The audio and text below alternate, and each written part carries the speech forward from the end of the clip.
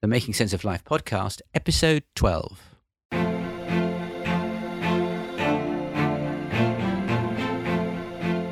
According to J.K. Rowling, life is difficult and complicated and beyond anyone's total control. The humility to know that will enable you to survive its vicissitudes. The Making Sense of Life podcast will not only empower you to navigate through a fast-changing world, but also to grow in body, mind and spirit. Inward change precedes outer transformation. As the ancient Greek author Plutarch once said, what we achieve inwardly will change outer reality. This podcast is sponsored by Logos Medical Legal. Sunil also works privately with senior leaders. Go to drsunil.com/corporate to find out more.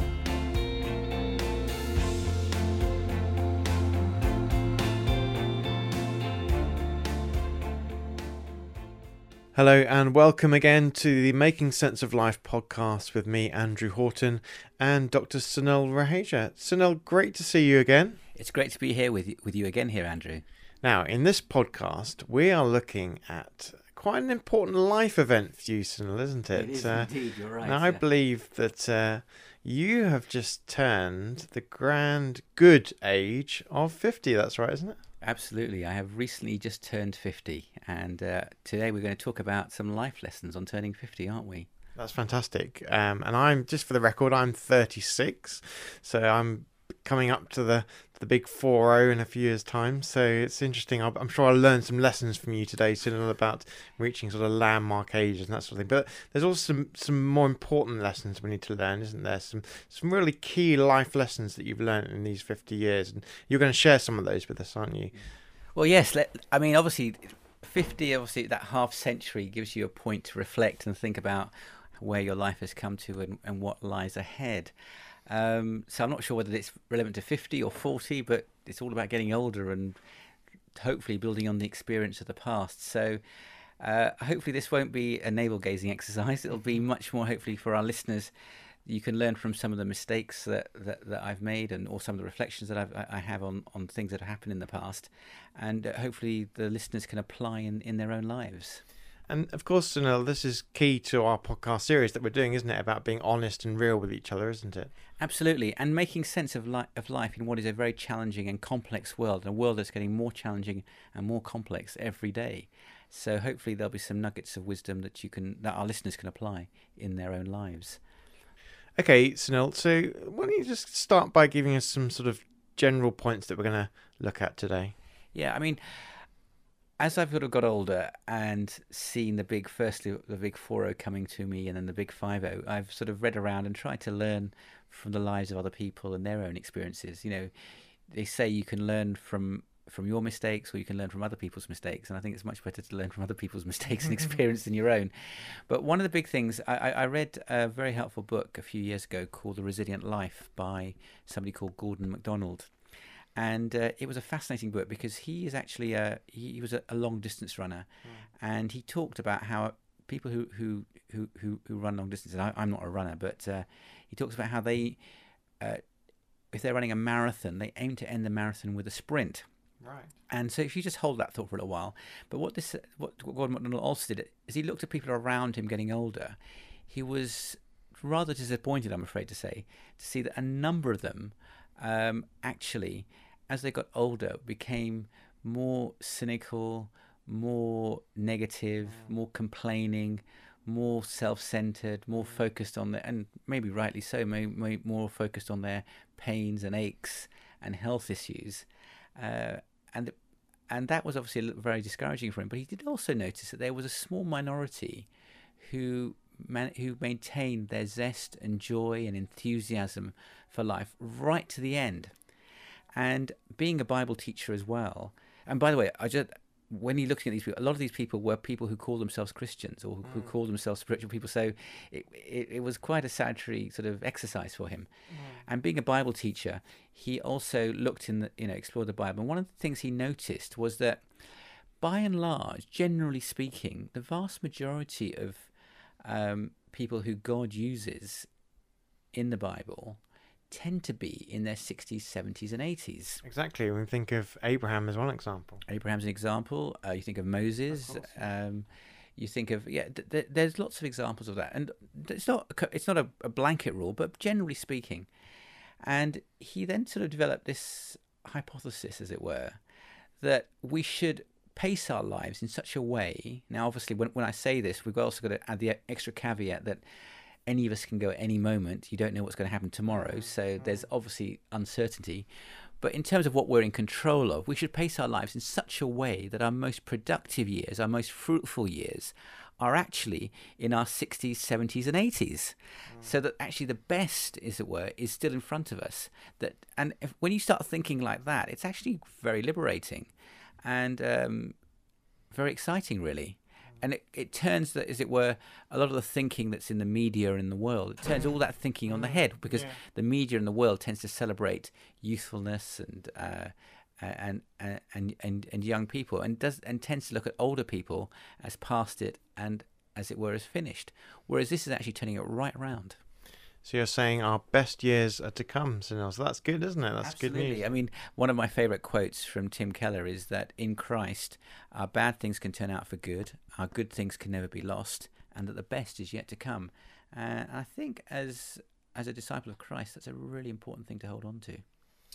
Great. Okay. So you've written a couple of blog posts on turning 50. So we're going to be looking at some of the lessons you've learnt in your 50 years so far. 50 years, good 50 years, Sunil. So let's start off by looking at your first point, which is that you've been learning to be comfortable in your own skin and context.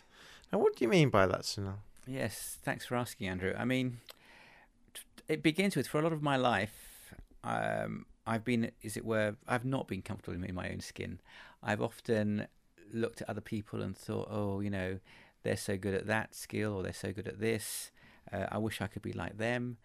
And I've also been very much of a dreamer, always striving to think about what the next hurdle is, what the next goal is to achieve. And my mind has often been focused way, way into the future, rather than being able to be in the present and enjoy the moment, as it were. And I think part of being comfortable in your own skin is being able to look at your strengths and weaknesses objectively and say, I'm good at this, I'm not so good at that. And not, which is so easy to do, is play the comparison game and feeling that you're hard done by because you haven't got this or you can't do that. It's very, very common, isn't it, this comparison game? And I know it's something I suffer from. Most people suffer from, isn't it? I think we all suffer from it. I think we all do it at some point or other, yes. Comparing yourself with someone else, or thinking, I could be better if only I had that better job, or that, whatever it is, better salary or whatever. Better salary, better job, better house, better family, better marriage, better better anything, really, anything at all.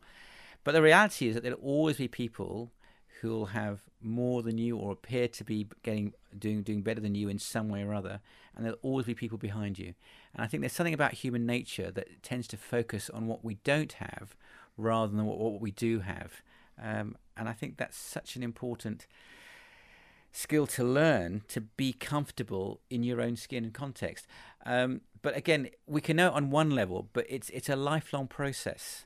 So I remember when I was in my early 40s, I was going through a coaching program, and one of the exercises we were asked to do was to email 10 people who we knew well and who knew us well, and ask them for feedback on one positive thing about ourselves and one thing that they would like to say to us that we could learn from. And one particular good friend, Isaac Shaw, who's in India, sent me an email which really struck me. It was like a thunderbolt in my life, because it sort of pulled me up short. And it was only a sentence in terms of the feedback he gave. And what he said was, Sunil needs to learn to be comfortable in his own skin. Wow, that's tough words, but profound, isn't it? Yeah, and it really pulled me up short. I thought, he's absolutely right. I keep wishing, and if you look on the blog, there's a video called Just As I Am, and I talk about the roots of this in terms of growing up in Britain but coming from India, and when I was not feeling comfortable in in Britain, thinking that India was my home, and then when I was in India, feeling that Britain was my home, and sort of pining for the other when I was in the other place, and never feeling comfortable anywhere, and thinking, well, actually, I am who I am. I'm unique, and let me, as it were, enjoy the way that God has created me, rather than wishing I was somebody else or somewhere else.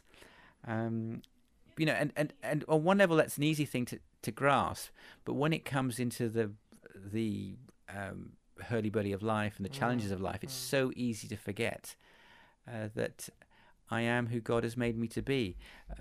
One of the quotes that I often go back to is, at the end of your life, God won't ask you, why were you not like, if you think somebody famous, why were you not like Nelson Mandela? Why were you not like Mother Teresa? Why were you not like some great hero? You fill in the blank. No, God will ask you, why were you not the person I made you to be? So he'll say to you, Andrew, why were you not like the Andrew Horton I made? He'll say to me, why were you not more like the Sunil Raheja that I made?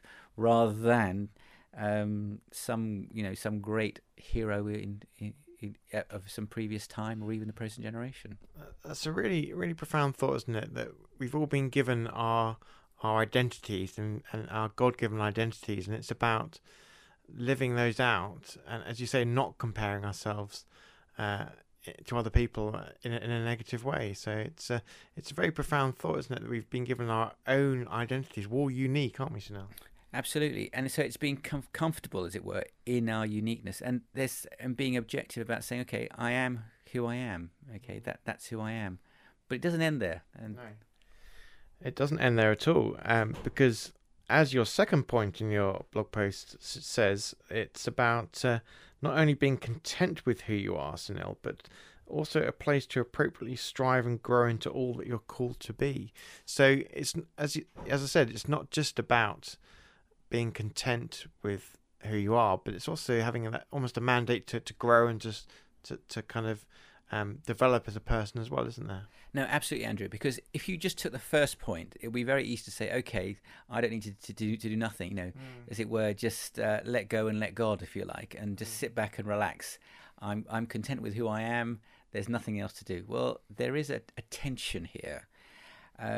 God loves you as you are, but he doesn't want to leave you as you are. Yeah, it's a well-known quote, that, isn't it? Yes. And so, while being content with who I am, there is a place to appropriately strive into and grow into all that I'm called to be. And that's going to demand a lot of me. But it's not a kind of striving that is, as it were, clenching my teeth, trying to force myself to be what I'm not. Not even dragging your feet. You can still move forward at a healthy rate, can't you? Absolutely. And a quote that's always stuck with me is one from John Newton, who was a slave trader, and he lived a life of profanity, gambling, and drinking. And he experienced a spiritual awakening, which led to a radical change in the direction of his life. You may have heard, our listeners may have heard the famous hymn "Amazing Grace," but a favourite saying of his, which is not so well known, is he also would say, "By the grace of God, I am what I am. I'm not what I want to be, but I thank God that I'm not what I once was." And if you stop and reflect on that, by the grace of God, I am who I am. I've got my warts, I've got my failings, I've got my weaknesses, and I've got some strengths. Now, there's lots of areas that I need to grow, but I thank God I'm not what I once was. So, you see, as I said earlier, the natural default mode of the human heart is to keep looking at what we don't have. So it's very easy to look at what we lack. Another writer, Dan Sullivan, talks about what he calls is the concept of the gap. And if you think about a ship leaving a harbour, say going out into the Atlantic Ocean, as that ship leaves, if you're just facing forward away from the harbour, what would you see, Andrew? You just see the horizon ahead of you. Exactly. You see the sea and you see the horizon. And if you keep looking forward, and let's assume that, it's several thousand miles like the Atlantic Ocean or the Pacific Ocean, if you just kept looking forward, all you would see is the horizon, and you would get the impression that you're actually making no progress whatsoever. Exactly. Yeah, you think you're making no progress. Yeah, because the horizon is a mental construct. It doesn't actually exist because of the curvature of the Earth. As the ship moves and as it moves across the curvature of the Earth, that horizon keeps moving forward. So you appear to be making no progress. It's only when you look back behind you do you realise how far you've come. And that is what Newton was saying all those hundreds of years ago. He's saying, I am where I am today, but but I look back to how far I've come, and that gives me a sense of gratitude. It gives me a sense of energy to keep moving forward, to keep going forward, and to think, wow, this has been possible. How much more can be possible through God's grace and through His goodness? It's almost a spiritual discipline, isn't it, Sunil, in terms of it's so easy to kind of just get disheartened and look forward in terms of the horizon view, but we do need to take stock sometimes, don't we? Absolutely.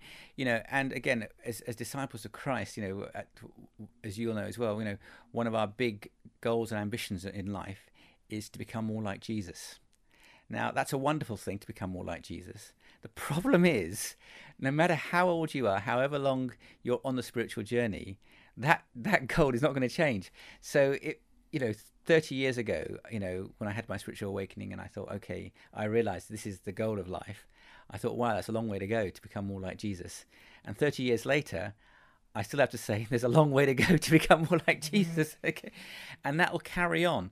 But if I take stock and I ask myself, in terms of growing in Christ-like qualities, in terms of love, joy, peace, patience, goodness, faithfulness, gentleness, self-control, I can ask myself questions like, am I growing more or less irritated these days compared to last year? Am I growing more or less easily discouraged this year compared to last year? And I can see changes in that. I can see progress in that. And that provides encouragement, and that provides, if you like, a true sense of, well, we've talked about this, bold humility, a true sense of gratitude, and also a true sense of how far I've got to come. So it holds a lot of things in tension. So confidence that doesn't become arrogance, humility that doesn't give way to despair and discouragement. It's a real tension. Now, one of the key things we've talked about over the last few podcasts since we started has been, not just doing things on our own, but kind of doing things in community as well, isn't it, Sunil? So it's important to have that love and friendship around us and to cultivate that, isn't there? Absolutely, Andrew. And I feel like, going back to lessons in turning 50, I think this is one of the things I've realised more and more, is that life only makes sense in the context of love and friendship. There's no point in life going on just by yourself. If you think about it, again, our society values, the self-made man or woman. It values independence, and I'm not saying, and the idol as well, the superstars and the film stars and the rock stars and the sports stars. It's right. It's the cult of the hero who seems to get heroine who seems to get there by themselves, but it's only in the context of friendship that actually life makes sense, because you have to have life to share with. You can't do it by yourself. You can't do anything of any value. It can't be done by yourself. We need others, but not just to get things done, but also to give meaning and purpose as well. Exactly. And again, my listeners will know I was very brought up short with that last year in 2014, on the 17th of March 2014, when a good friend of mine, just at the age of 32, suddenly died, Abhishek Banerjee, Bunty. And he was, one of the things when I think back on his life is that he had a unique skill. Again, if you think about in our world, we tend to take friendships and relationships for granted. We tend to think about friendships or relationships in terms of what can I get out of somebody. So I speak to somebody or I contact somebody because I need something, rather than valuing people for who they are. I just a quote I put on the blog after Bunty died. I just quote a paragraph from that. He says, "Bunty enjoyed friends for friendship's sake. He had a wealthy abundance of close friends. In a world where so many friendships are a means to only task fulfillment, Bunty was always willing to make himself available to talk and listen, no matter what the day or time." And then, because I'd seen him the week before he died in Delhi, during my recent week in Delhi, as was so typical of him, he would go out of his way to pick me up from various addresses, to take me to my accommodation so that we could simply hang out, as he liked to say, and chat, and, as it were, shoot the breeze, enjoy the moment. And yes, there are tasks to be done. Yes, there are things to strive for. Yes, there are, goals to reach, really important. But we also have got to learn to hold that tension between the future and the past and the present, because everything is in the present, really. That's where all the power, that's where all the energy is. And ultimately, that's where we can find joy and fulfillment. I'm picking up some really profound but simple truths from what we're discussing here. It's quite interesting how a lot of our a lot of our discussions come down to some very basic truths and basic principles, isn't it? Like we talked about, recognizing that we're unique and recognizing that we need friends and doing things in community and finding meaning, that sort of thing. We do make life complicated sometimes for ourselves, don't we? We make it complicated for ourselves, and the outside is getting more complex. And that's, in many reasons, that's the vision behind this podcast, really, is to make sense of life in a world that's just so challenging and so complex, externally and internally. And as it were, these are very simple truths that if we can just grasp, and we can have a few, if our listeners can have a few aha moments, they can have a dramatic influence, really. Yeah, I think when we go to meet our Maker, at whatever time, God's going to say to us, why do we make things so complicated sometimes? Isn't it? Yeah, and it's something about, I think, our fallen human nature, and it goes back, I would say, right to the garden. And if you think about Adam and Eve in the Garden of Eden, they had everything that they could want, and then there was the temptation that was there in terms of with the temptation comes, did God really say that you can eat every fruit in the garden? And Eve is then tempted to think, well, actually, there's one thing I can't do. And so she focuses on the one thing that they can't do, and Adam joins her in that, rather than thinking of all the abundance that's there. Exactly. So, so it's in our human nature, and it's part of learning that. But, the other big thing is that if we don't learn the lessons, then they keep repeating itself. And I always go back to a quote that there's a world of difference between 50 years of experience and 1 year of experience repeated 50 times. And if we don't learn the lessons early on, then we keep on coming back to the same problems and the same issues again and again until we learn from them. So again, hopefully some of these things can be valuable to our listeners in their own lives. Fantastic. Now, the fourth point on your list of key lessons you've learnt from turning 50 is headlined, "Remember the video is playing and you are never really alone, even if it feels like it." Now, Sunil, do you want to expand a bit more on that and explain what you mean by that? Yeah. Well, the reason I wrote that down is that, again, maybe linked to the fact that I struggled growing up so much with not feeling I belonged anywhere. And because I didn't feel understood in this country, I didn't feel understood in India, I felt I was all by myself. And I allowed myself to fall into self-pity, into despondency, into discouragement. I mean, we studied Macbeth at school, and there's a famous quote in Macbeth that says, "Life's but a walking shadow, a poor player that struts and frets his hour upon the stage, and then is heard no more. It's a tale told by an idiot, full of sound and fury, signifying nothing." And that quote, I think it's I can't remember who it is now. I think maybe Macbeth who's doing it, or whoever's saying it, is really sort of struggling with the meaninglessness of life and feeling very alone and very isolated. But I'm more and more convinced that that's not the case. I'm more and more convinced, actually, that that there is someone who is watching. There is someone who knows everything that we go through. And if you think about it, in our increasingly complex world, there is so much recording that is going on, and so the mind that created our minds that can create such incredible technology must have the ability to know everything. I mean, Scripture says every hair on our head is counted. Everything that we do is recorded by Him. Now, when I say it like that, that might not feel much of an encouragement. In fact, you think, "Oh my goodness, if I'm being, if you know somebody's watching you, it makes you feel, it puts the hair up on the back of your neck, and you think, what's going on here?" There's a difference between watching and watching out for you, isn't there? Well, that's a brilliant example. Yeah, watching and watching out for, yes. But I think our natural reaction is to think on the negative. And again, I think of a lesson my dear dad gave me when I used to be studying for exams. He would say to me, "Before you take the exam, just remember every second, every moment of every day prior to the exam, when you take the exam, you'll have to give an account for." Now, that used to scare the life out of me. But actually, as I got older, I began to realize that actually that's really very helpful, because ultimately there is an ultimate exam coming up. And that exam's pass mark is actually 100%. And I know in my own ability that there's no way I'm anywhere even near 100%. I don't live up to my own standards, let alone God's standards.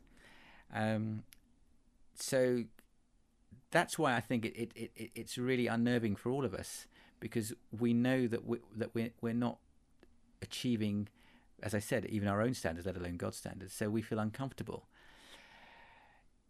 It's how do I approach God? So do I approach him on the, and again, that we've got a separate podcast on this in Making Sense, about talking about religion and why I struggle with religion. So if I look at my life in terms of how I'm doing, I have good days and I have bad days. And if I have good days, I'm at risk of becoming proud and arrogant, because I start taking, as it were, an unhealthy pride in that. And if I'm having a bad day, then I'm at risk of going into despondency and despair, because I think, oh no, look at how I'm failing. So it's how do I walk that tightrope in between? Well, as a disciple of Christ, then that's really saying that actually there is someone who's lived the perfect life, and I put my confidence in him. He's my big brother, my elder brother, who's given himself for me, who's put himself on the cross for me, so that I know God accepts me, not on the basis of my goodness, but on the basis of his goodness, of Christ's goodness. Now, once I've done that, that actually opens up a whole new world, because now, as you said, those eyes that are watching me are watching out for me. Yeah. And they're watching me with love, and they're, as it were, they're encouraging me. There's, if you like, again, this is in Hebrews, it talks about how that we have a whole crowd of witnesses who are watching us and wanting to spur us on to run the race with perseverance that God has for us, to be fully the person who we're created to be. It's very encouraging, isn't it, to know that we are being watched out for, and someone is going before us. The Spirit goes before us, the Bible talks about, and it's very encouraging to know that, particularly as we keep coming back to in this challenging and complex world. Absolutely, Andrew. Yes, yeah. But I think it's realizing that as I said, we're not alone. Although it often can feel like that, and again, if any of our listeners are feeling that they are lonely, that are feeling that their situation is unique, there is someone who does perfectly understand. There's someone who's gone through the deepest despair, the deepest discouragement, the hardest problems, and knows exactly what you're feeling. And there are people who will be able to identify with that as well. You may not be able to connect with them right now, but they are definitely there. And that's, in a sense, I really want to give that hope. But it's a recurring theme. The Ecclesiastes writer, King Solomon, back in the 10th century BC, one of the richest men who ever lived, who had access to unimaginable opportunity, resources, had a period of great restlessness and emptiness in his life. Maybe he'd hit the 4-0, maybe hit the big 5-0, I don't know. And he's his famous quote was, meaningless, everything is meaningless. But then, and sorry, just as a quick aside, that seems a strange thing to read in the Bible, that life is meaningless. And it does say that life is meaningless. But you've got to read it in the context of everything else. And Solomon at that point was going through a period of deep introspection and deep navel gazing, trying to make sense of life, like our podcast, under what he says, under the sun, which means without reference to an infinite reference point. Yeah. And life makes no sense if you have no infinite reference point. And so in a sense, after he went through his turmoil, after he went through his midlife crisis, as it were, he concludes in the last chapter of his life thesis, he concludes, now all has been heard, here is the conclusion of the matter. Fear God and keep his commandments, for this is the duty of all mankind. For God will bring every deed into judgment, including every hidden thing, whether it is good or evil. And so he's saying, realize that, well, he wouldn't know videos in those days, but what he's saying is the video is playing, the DVD is playing, it's playing and it's recording. And you're going to have to give an account of that. But are you going to give an account of that on the basis of your own strength, or are you going to look for the mercy and grace of God? And as disciples of Christ, we've come to the conclusion that the mercy and grace of God is most perfectly shown in Christ and in Jesus and in what he's done for us. Now, I've had times myself when I've felt very alone. We all, I think a lot of us have had times when we felt very alone, and it. First of all, to say it's not a nice thing, is it? No, it's not. It's horrible. It is really horrible. I've been there, and what can you say? Yeah. And what I've found when I've been in those really times of feeling very alone, and maybe the reason I'm saying is from what you said about the fact that we're never actually fully alone, even if we feel alone, because God is there watching out for us. Is that you actually, when you feel very alone and you get to that point of loneliness, sometimes God feels more real in a sense, doesn't he? Because it cuts out some of the distractions, doesn't it? I suppose it's also worth saying that guilt and shame, and the Bible word for it is sin. So, the things that we know that we've done wrong, the secrets that we keep hidden from other people. Those are the things that do make us feel alone. Because if you've got stuff that you've got no one to share with, then you will feel really alone. And I think of a proverb that says that he who conceals his sin does not prosper, but he who confesses and renounces them finds mercy. And it is, again, we've talked about this particularly for people who are struggling through depression and despair of some sort, or shame or guilt about something from the past, is finding safe people with whom you can confess that to. That's really important. So that's the emphasis on safe people. That is the emphasis is on safe people, because obviously there are things that it wouldn't be wise to share with. So that kind of touches back onto our point 3 about love and friendship and community, doesn't it? But we're actually going to go now on to the 5th point in your top 6 things you've learnt from turning 50, Sunil, which is the importance of right thinking and what we say to ourselves. So do you want to just give us a little bit of insight into that, Sunil? Yes, Andrew. So the way we think is incredibly powerful. The thoughts that we have in our mind will affect our feelings. Those feelings will affect our behavior and our choices. And it all starts with thinking. And if you think with words, I can't emphasize how important words are. Because, for example, and I wouldn't recommend any of our listeners to do this, because people get, they get very sort of, some people can get very sort of cynical about positive talk and positive thinking. But think about the opposite. And again, nobody do this, please, if you're listening to this. If I said to you, I want you to spend 10 minutes every day just thinking and reflecting on all the things that are wrong with your life and all the things that annoy and irritate you.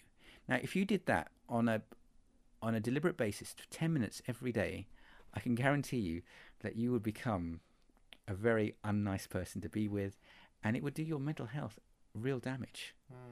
Just spending, so what you allow to go into your mind can have huge effects. And I'd say it's also because we're made in the image of God. And if you think about, God created the universe with his words. Yeah. And it was there. Now, we're made in the image of God, and, we're in my office at the moment. And if we look at this office and around us, there are books, there's desks, there's chairs. Everything in this room, and everything in the room that you're in, or if you're in your car driving along listening, everything there was once a thought in somebody's mind. And that thought was of just words, and those words became an idea. Somebody had an idea, I want to make, what can I see here? I've got an iPhone here. This iPhone in my hand was once a thought. From Steve Jobs, perhaps. Or one of his engineers was thinking about the design of that. Or, a simple thing like a pencil even that's here. Somebody had to think and design that, and it came into being. So the reason I'm sort of labouring the point there is just emphasising that the words we allow into our head can have huge effect for good or for ill. So we better choose our words carefully. You've heard the phrase garbage in, garbage out. Working as a psychiatrist, one of the things I've always been struck by, and I sort of go, is obviously I've worked in hospitals and worked with some people who've been very depressed, very suicidal, and suicidal, or we had real struggle with emotional blackness, if you like, in various ways. Turmoils, yeah. And one of the things that struck me on a number of occasions is I've gone to their house, or I've gone to their room in hospital, and there've been some, at times some very sexually explicit videos or books, or very violent videos and books, and I sort of noticed it with them, and and they're they're in hospital and they're very unwell, and I've sort of seen the book there or the video, and I said, do you really need to read this or watch this? And 9 times out of 10, the response I've got back is, oh, no, I don't think about it that way. It doesn't affect me. And then I have to confess, I've not had the courage to say, maybe I've said it once or twice, but only when it's felt appropriate. I've had to think and say, well, look, you are here in hospital with a serious mental illness, and you're telling me that watching or reading this kind of material does nothing to you. I know for myself. Again, I don't want to be prescriptive about this, because all of us have got different levels, tolerance in what we can take. In the same way that there are certain foods that you can eat and certain foods you can't eat, and how much you can run or do. We've all got different thresholds. And I know my thresholds is that there are certain movies I just will refuse to watch. There are certain things I will refuse to read.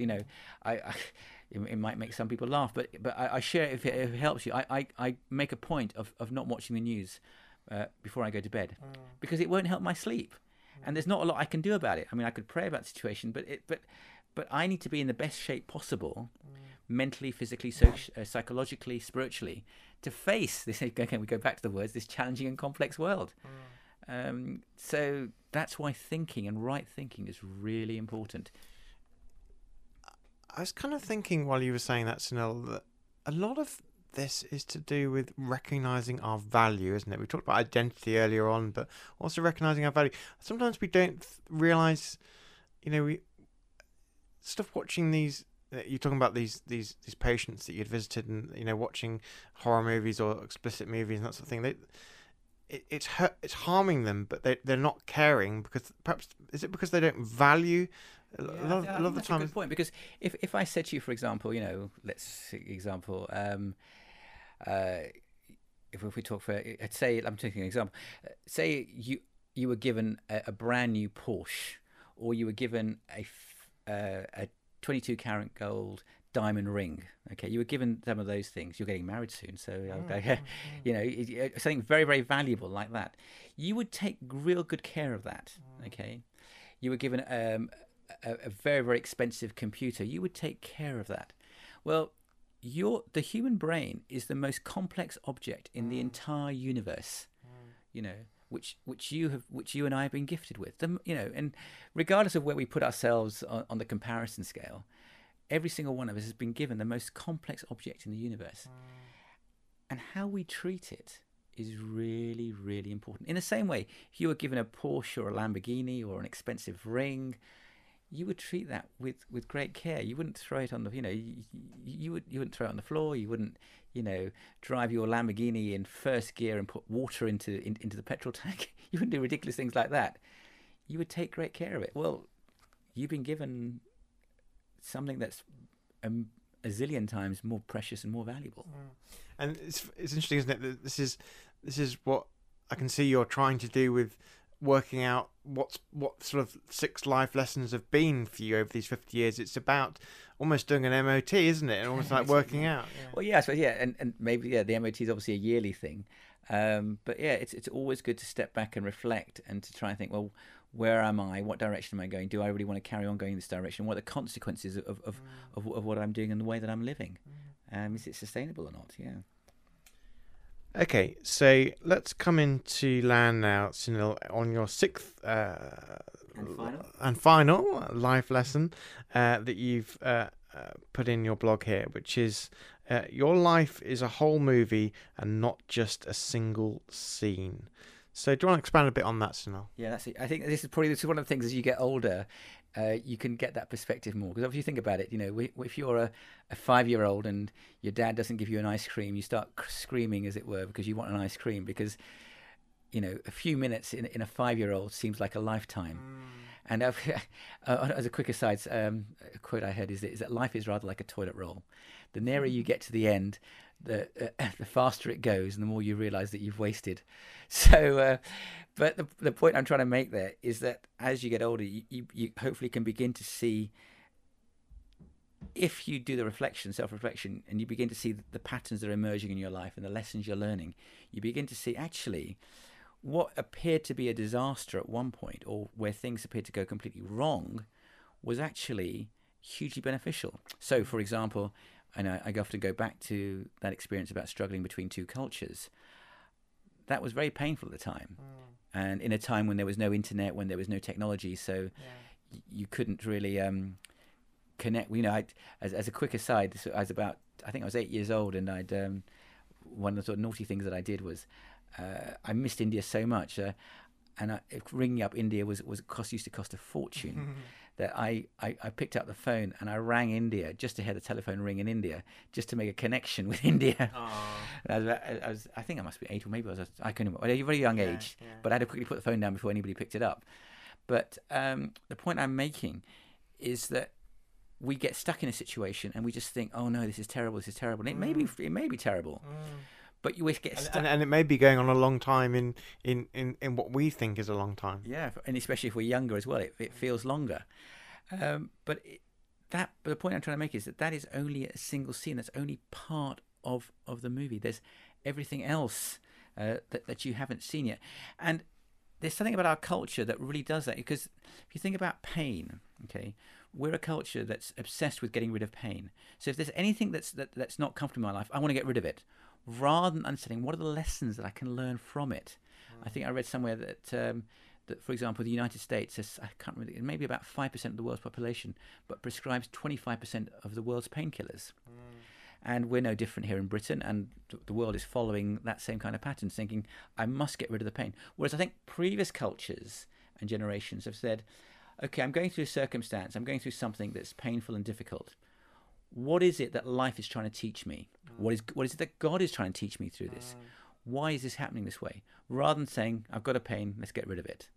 And I think that causes more problem for us, because we're stuck in the single scene.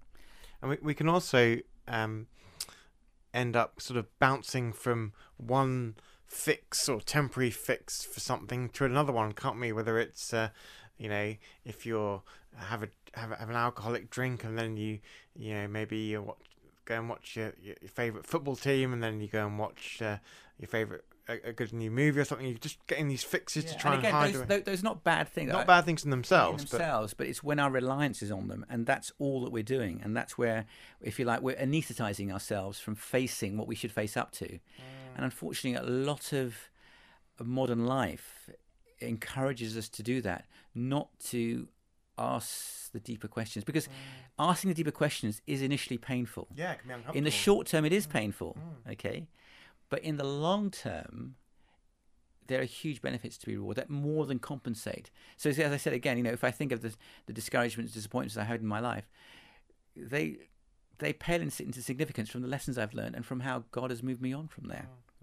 And again, it goes back to the Tim Keller quote that we had earlier at the beginning. In Christ, our bad things can turn out for good, our good things can never be lost, and the best is yet to come. So, the bad things which can really hurt and damage us are not what we might expect. We think sickness, poverty, being single all your life, or being married to the wrong person, or being the victim of a bomb explosion, or whatever it is that terrifies you. No, those are bad things, yes, but they're not the things that actually, in a sense, in Christ, can really hurt you. What can really hurt you are things like pride, foolishness, selfishness, hardness of heart, denying my flaws and weaknesses. It's that denial. It's the denial that I can get through this challenging and complex world without an infinite reference point, that I can do it all by myself. That's what will really hurt you. And again, the good things are not what we normally look as good things. We think good things: money, fame, beauty, good health, good education, loving relationships. Again, they're good things. But the problem is that ultimately they can all be lost. Rather, who is it who I'm becoming? Okay. And who am I influencing? Am I growing into greater Christ-likeness? As someone once said, Jesus Christ suffered not that we might not suffer, because life is full of suffering, but that when we suffer, we may become like him. And then finally, the most hopeful thing to end on is that the best things to come literally have to be out of this world. So remember, in Christ, our bad things can turn out for good, our good things can never be lost, but the best is yet to come. And Andrew, I just want to close with two particular quotes, really worth pondering and reflecting. And again, they're on the on drsnell.com. He says, this is from C.S. Lewis, creatures are not born with desires unless satisfaction for those desires exists. A baby feels hunger, well, there's such a thing as food. A duckling wants to swim, well, there is such a thing as water. Men feel sexual desire, well, there is such a thing as sex. If I find in myself a desire which no experience in this world can satisfy, the most probable explanation is that I was made for another world. If none of my earthly pleasures satisfy it, that does not prove that the universe is a fraud. Probably earthly pleasures were never meant to satisfy it, but only to arouse it, to suggest the real thing.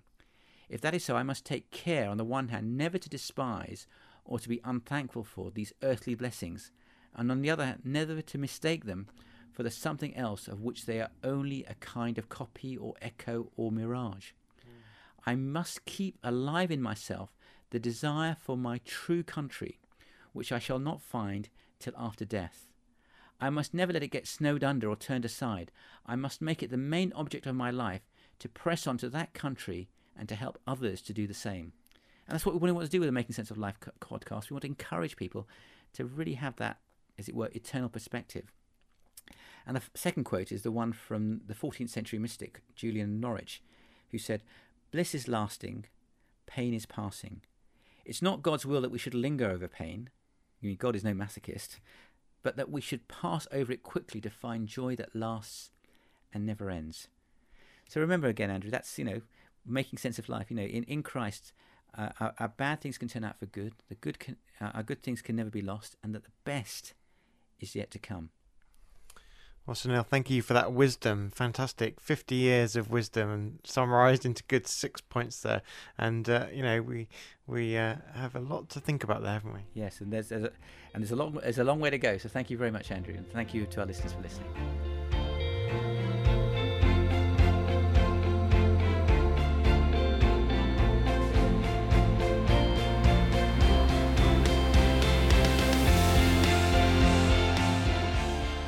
If you've enjoyed today's conversation, you can get all the show notes for this episode from drsunil.com.